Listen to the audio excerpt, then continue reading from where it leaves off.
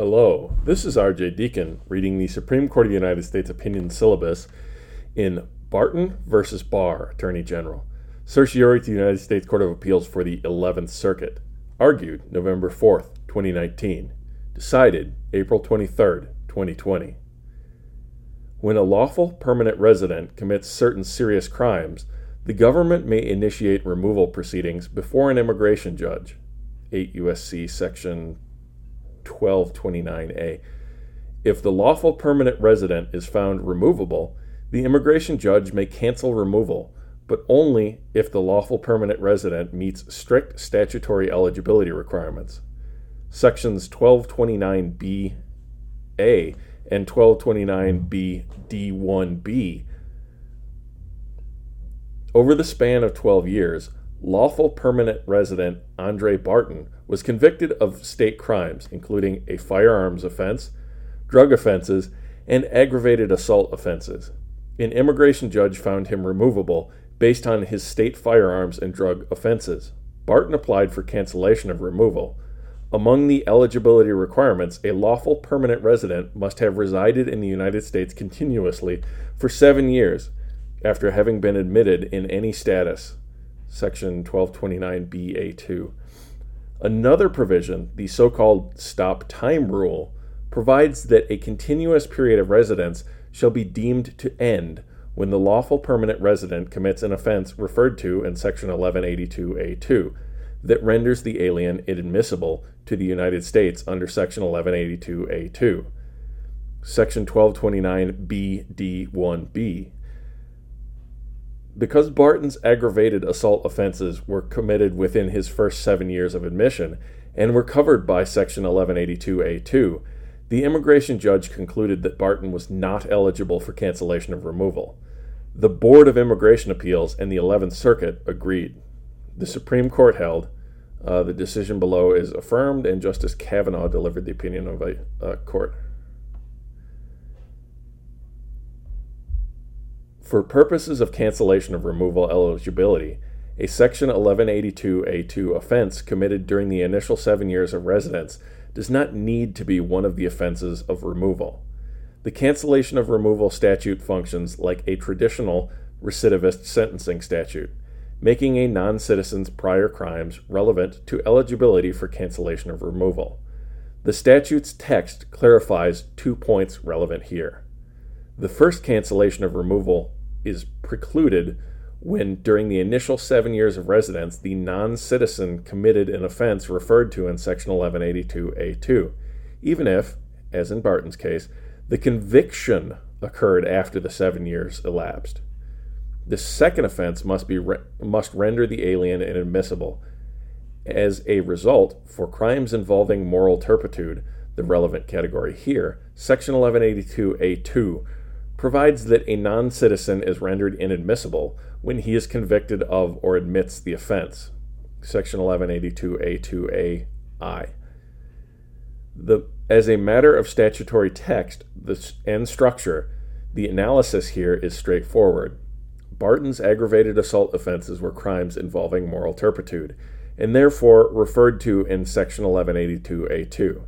He committed the offenses during his initial 7 years of residence and was later convicted of the offenses, thereby rendering him inadmissible. Barton was, therefore, ineligible for cancellation of removal. Barton's counterarguments are unpersuasive.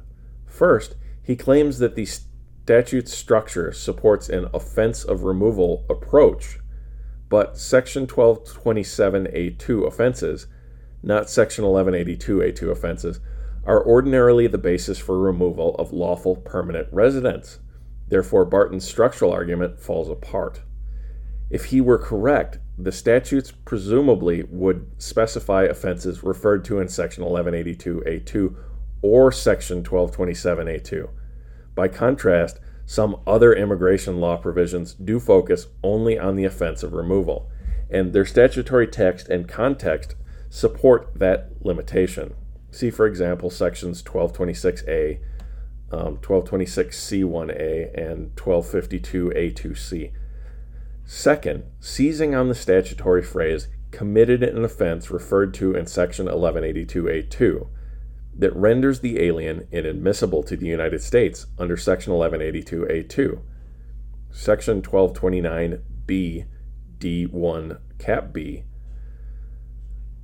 Barton argues that a non-citizen is rendered inadmissible when actually adjudicated as inadmissible and denied admission to the United States, something that usually cannot happen to a lawfully admitted non-citizen. But the statutory text employs the term inadmissibility as a status that can result from, for example, a non-citizen's, including a lawfully admitted non-citizen's, commission of certain offenses listed in Section 1182A2. See, for example, Sections 1182A2A, I, and B. And Congress has made that status relevant in several statutory contexts that apply to lawfully admitted non-citizens, such as Barton. In those contexts, a non-citizen faces immigration consequences from being convicted of a Section 1182A2 offense, even though the non-citizen is lawfully admitted and is not necessarily removable solely because of that offense. See, for example, Sections 1160A1C and 1160A3BII. Such examples pose a major hurdle for Barton's textual argument, and Barton has no persuasive answer. Third, Barton argues that the government's interpretation treats as surplusage the phrase or removable from the United States under Section 1227A2 or 1227A4. But redundancies are common in statutory drafting. The court has often recognized that sometimes the better overall reading of a statute contains some redundancy. And redundancy in one portion of a statute is not a license to rewrite or eviscerate another portion of the statute contrary to its text. Finally, Barton argues alternatively that even if inadmissibility is a status, and even if the offense that precludes cancellation of removal need not be one of the offenses of removal, a non-citizen must at least have been capable of being charged with a Section 1182A2 inadmissibility offense as the basis for removal.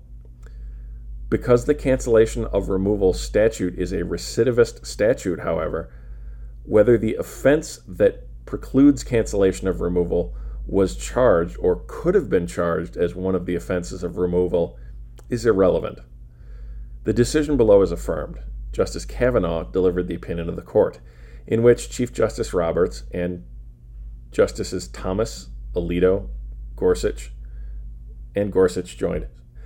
Justice Sotomayor filed a dissenting opinion in which Justices Ginsburg, Breyer, and Kagan joined. Thank you for listening. If you'd like to get a hold of us, we can be reached at rhodesscholar80@gmail.com. That's ROADS and the number 80, or on Twitter at Court Syllabus.